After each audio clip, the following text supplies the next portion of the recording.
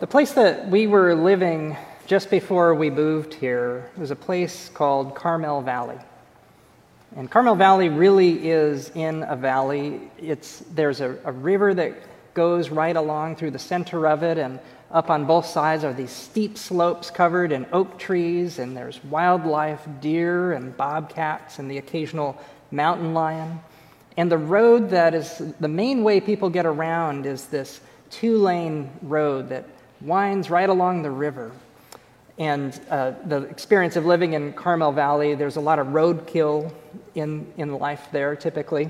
When I first moved there, it was actually the deacon of the church shared with me a Carmel Valley joke. He said, "Why did the chicken cross the road? To prove to the skunk it could be done." And if I know many people are watching, perhaps from Carmel Valley right now, this joke has special meaning for you all.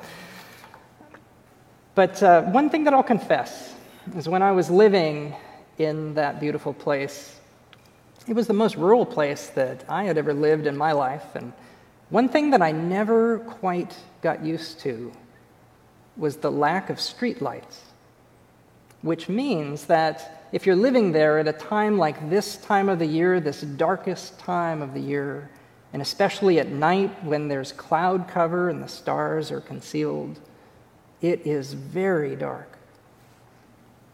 And when you're driving on that winding road, knowing that water is nearby as you're doing the twists and turns, and it just so happened that we had a car with very dim headlights, you realize your vulnerability in the darkness.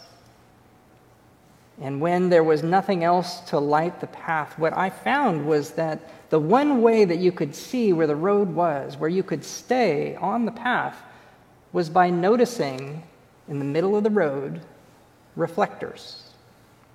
These ingenious devices that had been created, not even devices, just objects that were inserted into the pavement, designed so that they could capture the tiny little bit of light that existed in those dark nights, to capture that light and to bounce it back so that you could see where you were going, that you could be guided on that road.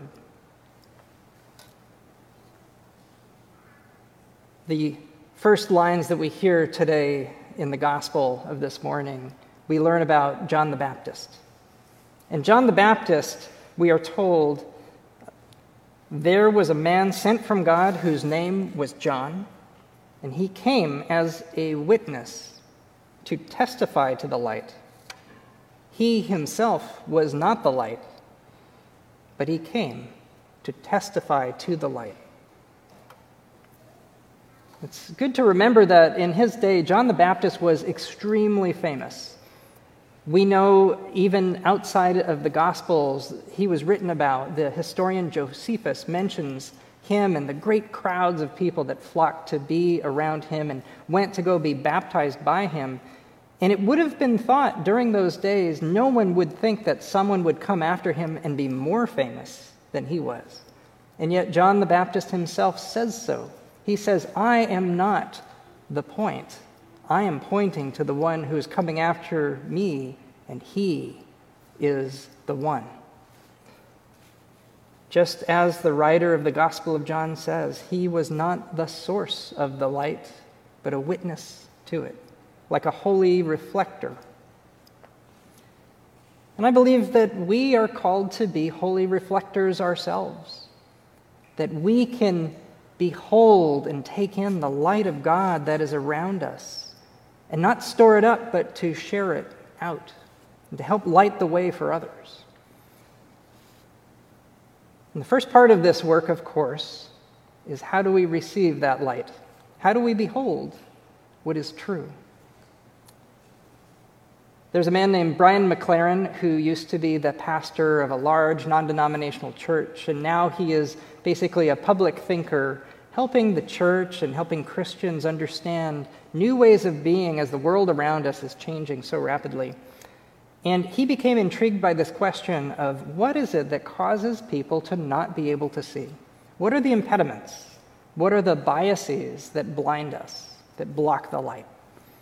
And he has identified 13 biases. I will share a few of these that he has pointed out in his own words. He says, first, confirmation bias. The human brain welcomes information that confirms what it already thinks and resists information that disturbs or contradicts what it already thinks. Second, complexity bias.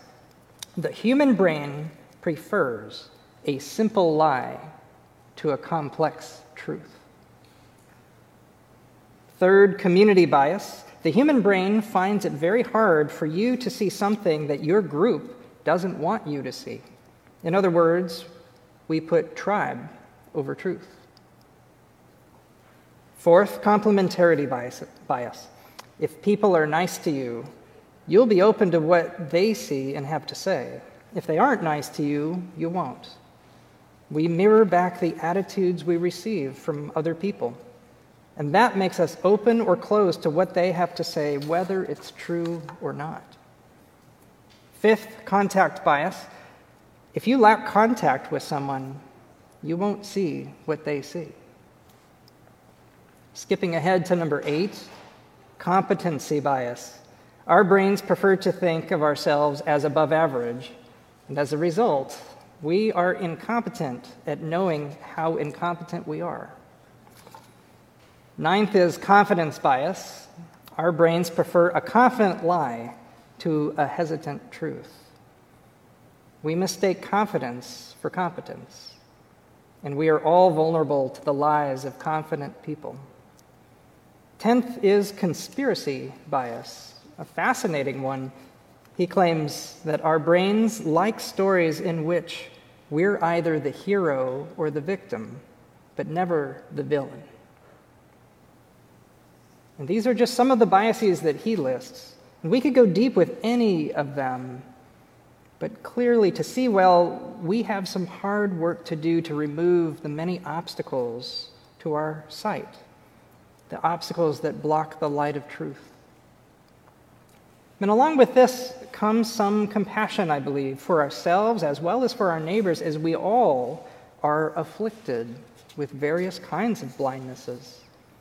It helps us to know what causes us to be blind so that we can overcome that.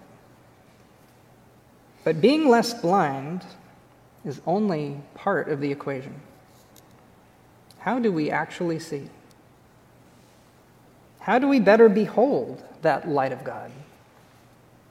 I'm convinced that with all the brokenness, the hurt, the division that we are seeing right now, this is the only way forward, to behold the light of God. One thing that we can do, a practice that we can choose to practice, is to actively look to the source. Whatever we behold, to remember to behold the source of that thing. Just one example of what that could look like is when you behold a plant, you can remember what has gone into that plant's existence.